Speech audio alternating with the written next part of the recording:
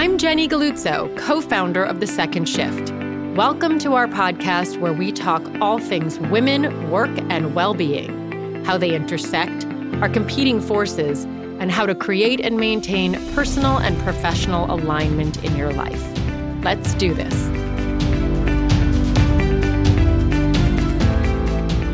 I ran across Bonnie Wan totally accidentally. And, I believe there are no accidents. I believe that everything happens for a reason. And I just happened to be following the trail of recommendations of if you like this, you'll like this. And I came across the Life Brief. It's a playbook for no regret living.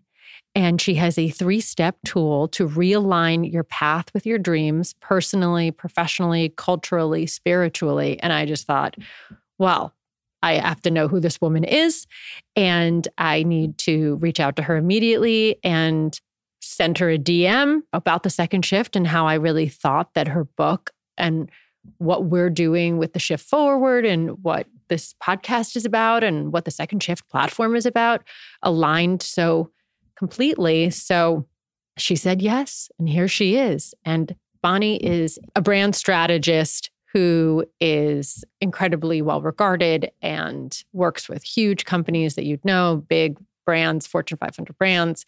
She's taken the essence of what she does when she's trying to create a brief for a client or create somebody's brand messaging.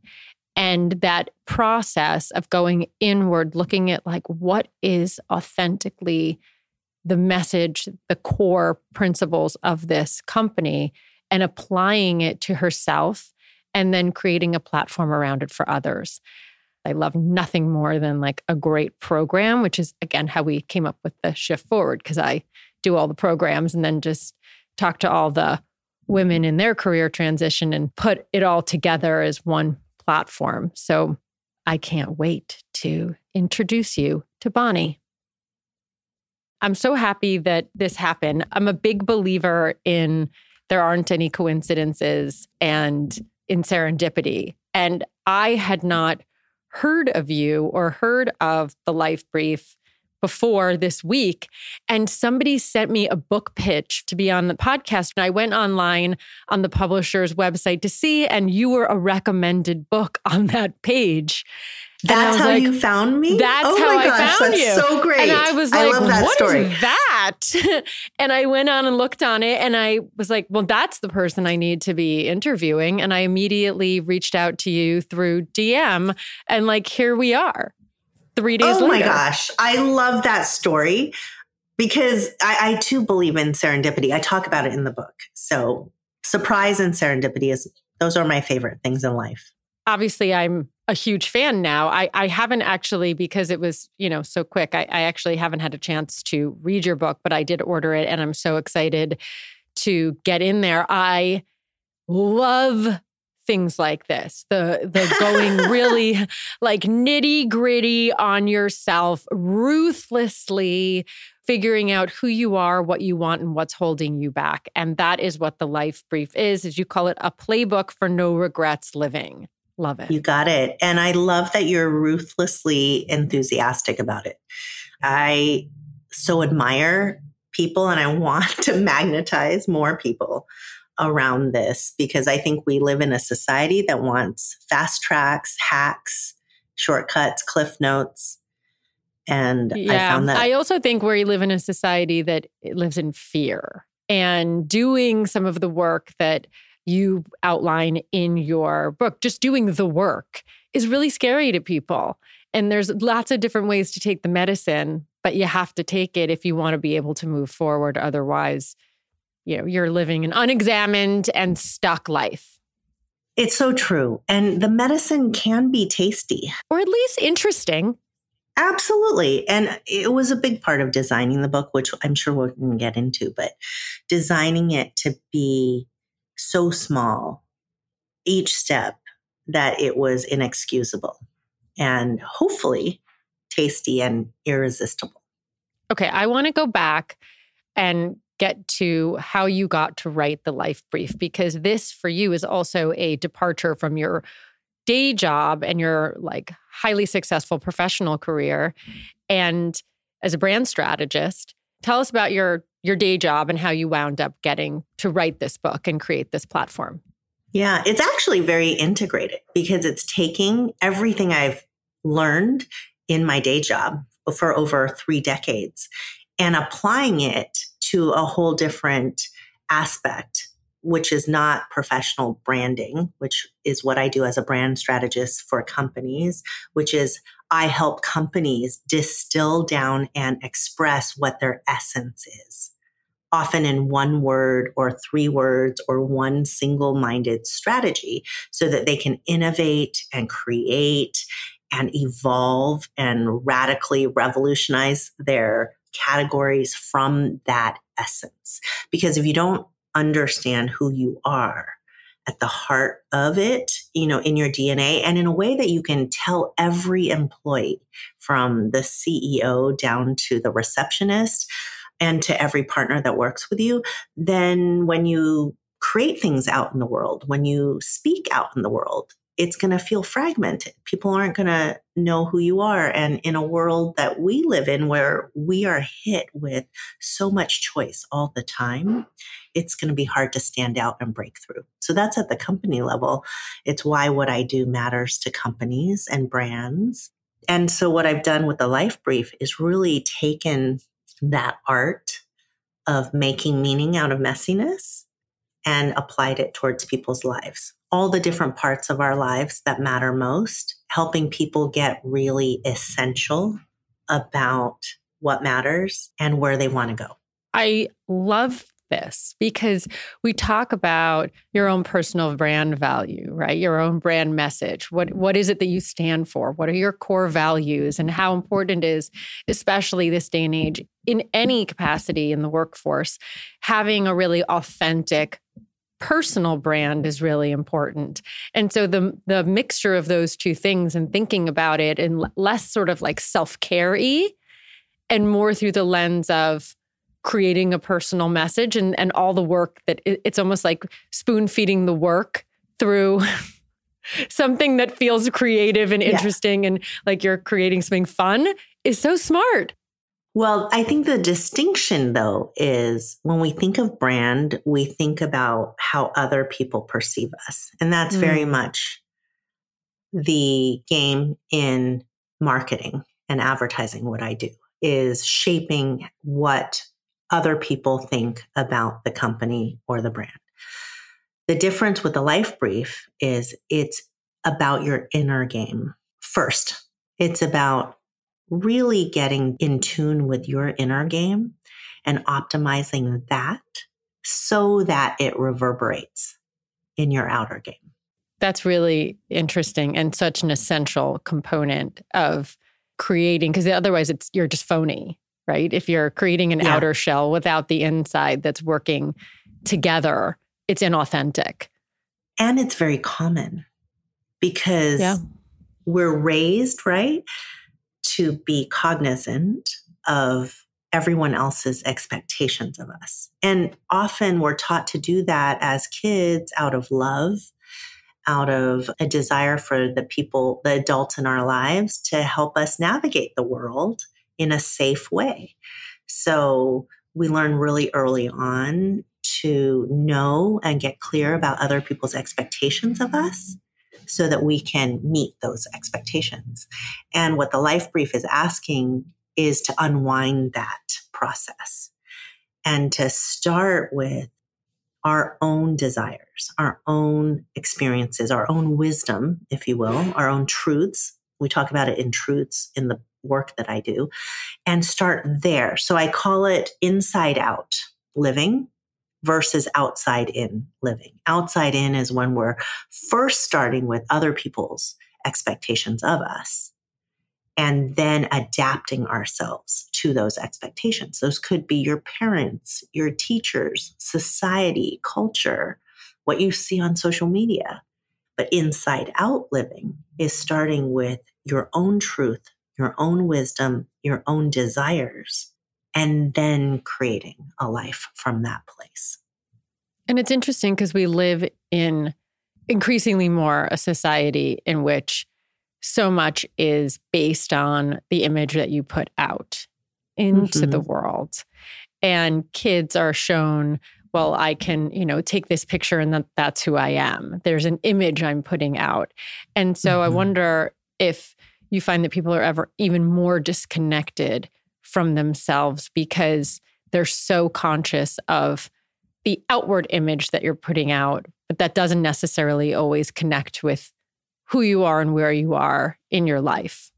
Absolutely. It's so common. Everything in our media world, which I'm a part of in my advertising world, invites this sense of comparison, a set of defined aspirations that media has put out that we want to mimic or follow or adapt. So yes, and social media is all about what we project. But what's interesting is, and this happens in the brand world, is when we project what we see, when we copy it, we become wallpaper. We're just like everybody else. We only really are distinct when we can go inside and get in tune with and then bring about and express into the world what makes us unique and distinct. And that's why the work that I do with companies is so important. It's so easy for them to have FOMO or see the new shiny players in their category and want to mimic what they are doing.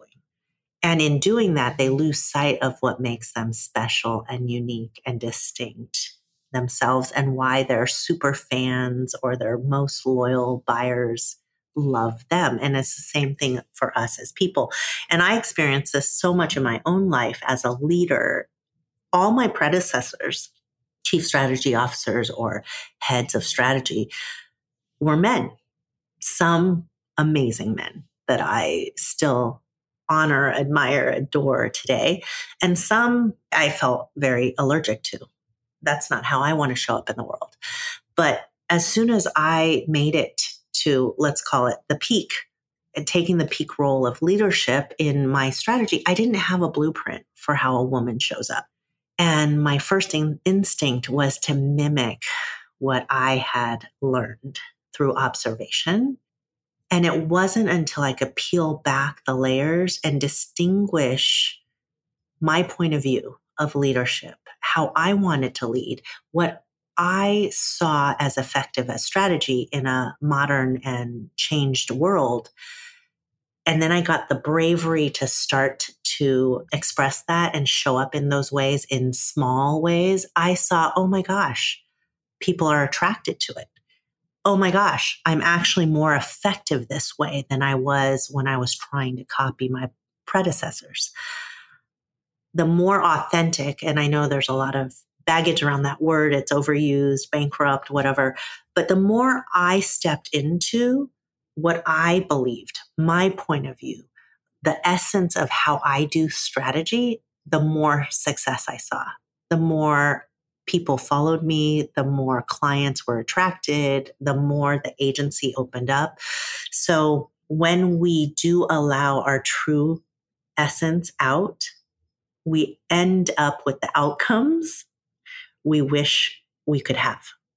I completely agree. And I think some of it is when you're trying to hold on really, really tight to have control, to reach a goal that you've set, or you don't even know that it's not even your own goal that you are trying to reach. You're holding on so tight that you're almost repelling the things that you want to come to you. And I think that's why a lot of we deal, at the Second Shift primarily, we deal with women.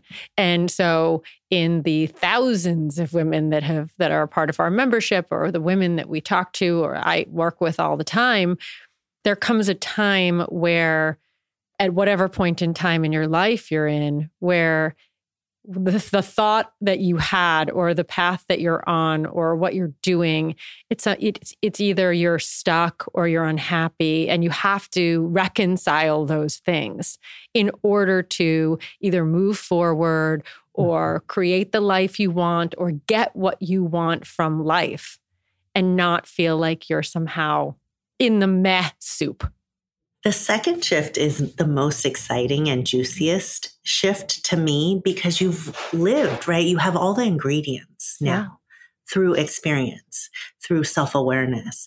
And so I feel like the life brief was very much designed for the second shift, because each chapter, each exercise, and I've designed them to be really small, require barely any time. Again, the goal was to make them irresistible and inexcusable. So second shifters, if I don't know if you call them that. Yeah, no, sure, why not? Second shifters already have all the ingredients inside of them because they've lived that first shift.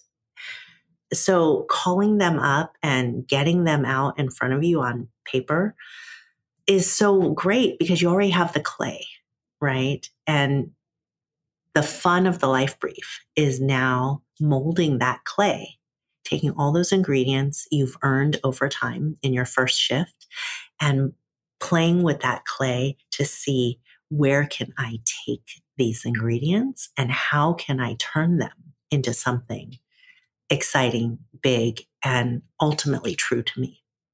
Now, you break it down into 3 steps, 3 tools, correct? Then they're broken into sections. Get messy, get clear, get active. So can you walk us through those different sections and the tools in those sections? Yes. And we live in a culture that has a bias for action. So a lot of women I meet, right, have been trained and conditioned to get things done. We're productive. We're great at multitasking. We can take lots of things on. Check that box on that list. Cross the list off. That's the satisfaction that you have. That's right. That's the bliss, right? That's the bliss you're going for. Inbox zero. And I'm in that. I am so in that. It's my happy place. Get as many things done, checked off, on a Saturday morning or on a Monday. I love that high, but it is its own adrenaline addiction. And without clarity behind it, it just becomes its own sleepwalking set of habits. Now, sleepwalking sounds slow and sad, but it becomes your habitual addiction. At least that's the way it is for me. It's also a very good way to stay so busy and continuously working on this list. Maybe sleepwalking is one way to think of it, or it's just like a veil over you that you get to hide behind. So good. That is exactly true. It's a distraction from getting to the real work. So getting messy. There's an endless list. Oh yeah, we can go on forever. It's infinite. It's infinite. We'll never check it all off. But there's a restless hum underneath it when we slow down, we put the list down, we go to sleep at night. And I think those are the quiet signals that maybe we're not going after the things that matter most or the things that mean most to us. So there's a different thing that comes with the satisfaction of checking another box versus that deep joy of fulfillment. Or I call it soul satisfying, soul spent satisfaction, where you are exhausted at the end of the day, knowing that you put such meaningful effort into the stuff that really matters. Because I like to say, you can't have it all, but you can have all that matters. The question is, do you know what matters to you? And that's the work of part 1 and 2. Getting messy so that you can get clear. And getting messy is what we were talking about earlier, is taking all the lessons you've learned, all the wisdoms you've collected from your first shift and getting them out on the table, getting them out in writing so that you can see and be in a relationship with it. And in the book, there's lots of questions and prompts to help you get those ingredients out in front of you. And only when we have it spread out can we make meaning from that messiness and get clear. And get clear is distilling and sorting and separating what really matters from what doesn't. So once you separate it out, right? What matters means what's sacred, what's non-negotiable, what gives you goosebumps, puts a fire in your belly, activates you. Because you can't imagine this relationship or this part of your life without these ingredients. And you separate it from the stuff that is a distraction. It's drama, it's circumstantial, it's noise. And when you separate those two, then you get to dial in on the juiciest clay. And now you get to play with the stuff that matters.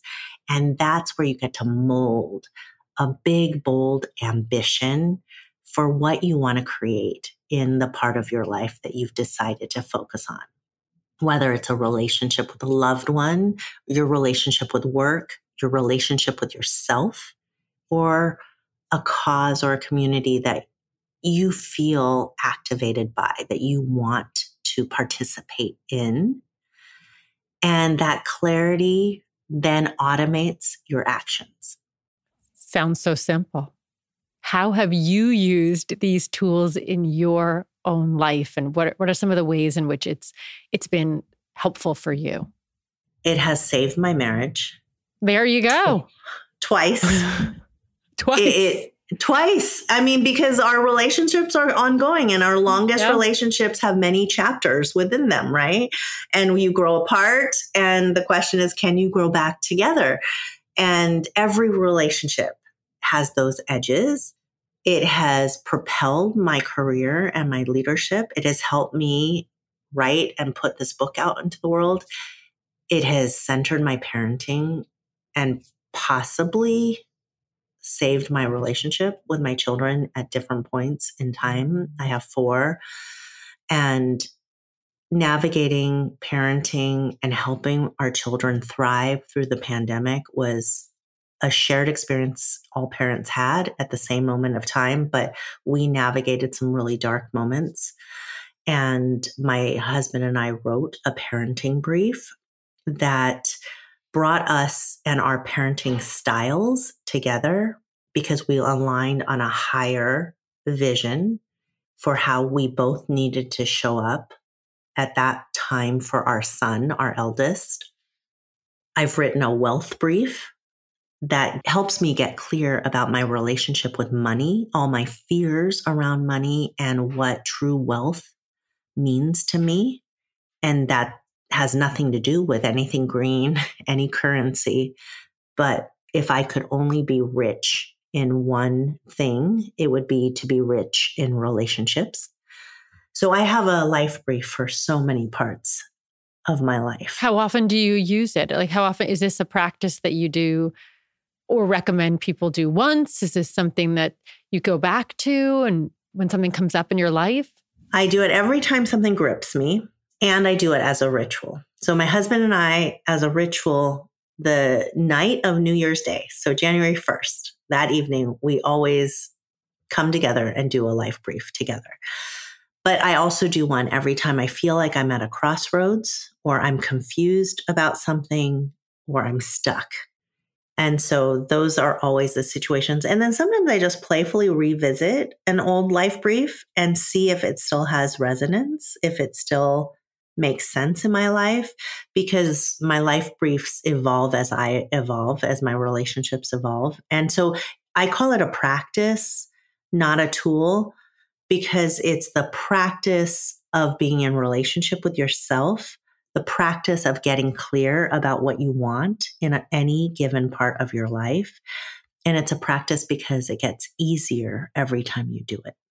I love that. I think that's such a good way to think about it too, that you're always evolving and your life is always changing and the people around you are changing. So you have to be really clear at different phases in your life who you are and what are the things you're important. I always go back to that Nora Ephron, a speech that she gave, that like you're different people at different points in your life. And if you made a list of of who you are, you know, the top 3 things that define you at different years in your life, they would be so different. So having a touchstone, a practice to come back to recognize that and honor it is so important. Yes. And I think more essential now than ever, because the world is speeding up. It continues to change faster than ever. And when I look at my children and the futures that they are going to adult in, all the traditional paths are evaporating in front of us. And so I want them to have a very clear compass that comes from deep within themselves. And I want them to practice how to hear their voice through the noise, how to navigate and adapt from their place of truth, because we aren't going to have any roadmaps that work for us that we can pull from the past and use for the future, because technology and the massive changes that we're experiencing now around us in politics, war, all the things that are astounding and shocking in many ways, we're going to have to learn ourselves how to imagine new ways of being and doing, and how to help our children do the same. That's actually a very, very good point, and so smart, because do you do this with your kids? Do they life brief themselves? Not yet. Okay, Not yet. but we can. Okay, I was just like, wow, my kids would never listen to me, help them guide. But it's true, because as much as I want my kids to be so deeply themselves and do what they think is best for them, not what I think is best for them. And it's also learning how to shut down your own controlling instincts and fears, because again, we don't know what their path will be. We don't know what their future looks like. So we don't have any say. We have no idea. It's funny. It's hard to give my kids, because we're in that parenting kid-child relationship, right? And I have friends who are therapists, and they're like, I can't break through to my kids either. But I do teach this at college courses. So I am heading up at the end of the month to teach a curiosity course at University of Oregon. I've taught it at Virginia Commonwealth University. I've taught it, at different universities. Other kids I can teach, just not my own. That's fair. I mean, that's asking way too much. Well, it's interesting. So one of the things that I've recently done, and I think what you're doing is so cool, because it really aligns in so much with something that I've pulled together through my own practice of working with women, specifically in career transition, who are looking to switch jobs, get back into work, look for a different career path when maybe, like you said, some of the industries that we worked in for a long time no longer exist or are viable. So how do you reimagine in your mid-career a different life for yourself or a different path forward? And the overcoming your fears, overcoming your insecurities, figuring out what's holding you back or what you actually really want.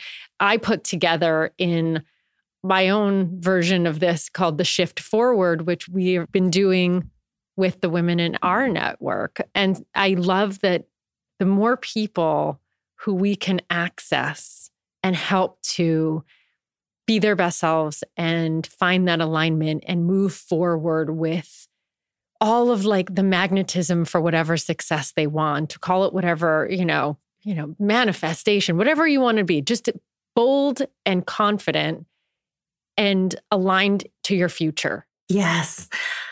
I love the word shift, and I love that you've really built a whole offering around shifting, because that is what it is. We're shifting, we're taking everything we've learned in our past chapters and using that to help us shift into our new existence.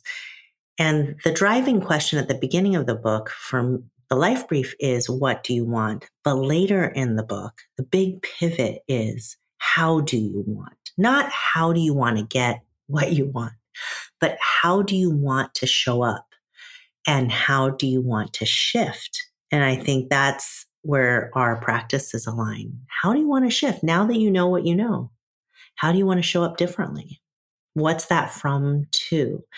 And that's why the second shift is so exciting, is because it's built on, we're standing on this amazing mountain of wisdom that now we get to play with in different ways and reimagine. And hopefully we do it in small ways of practice. We don't have to take big, scary leaps, disrupt everything we've built. I find that tiny daily actions of change are so much more impactful than big leaps that then you have to manage all the disruption and change around you. But when we show up differently in the smallest of ways, those actions and shifts become invitations for everyone around us to show up differently. And automatically you shift the dance in every relationship you have. It's also incredibly hopeful and optimistic and forward-looking about the future, and that you can do, be, see, whatever it is, you can experience life in whatever way you want to experience it. And I really appreciate the sense of faith and optimism and self-exploration that you're putting out there, because I also think there's a lot of negativity, that you can come at things from a place of negativity where you're not enoughness. Mm-hmm. And so flipping the script on that to say, like, because most people are coming into this thinking they're not enough, or they haven't reached enough, they haven't done this thing, they can't do this. And so to flip the script on it and to show a pathway where like anything is possible. Everything is possible. And it all starts with what you began this conversation with, right? Meeting yourself where you are and doing the work in small, bite-sized ways that reveal to you all the evidence that you are enough and you have enough and you've collected enough to propel you forward. Bonnie, you are speaking my language. Thank you. I know we align so well. Yeah, thank you so much for finding the time to do this on such short notice. I am so grateful, and I'm so excited to put your work forth to the Second Shift community. And I hope one day we can meet in person, because I feel like we can keep talking about this for a very long time. Thank you so much for joining the conversation. For more, you can follow along at thesecondshift.com. Please rate, review, subscribe, and help us make work for you and for all women.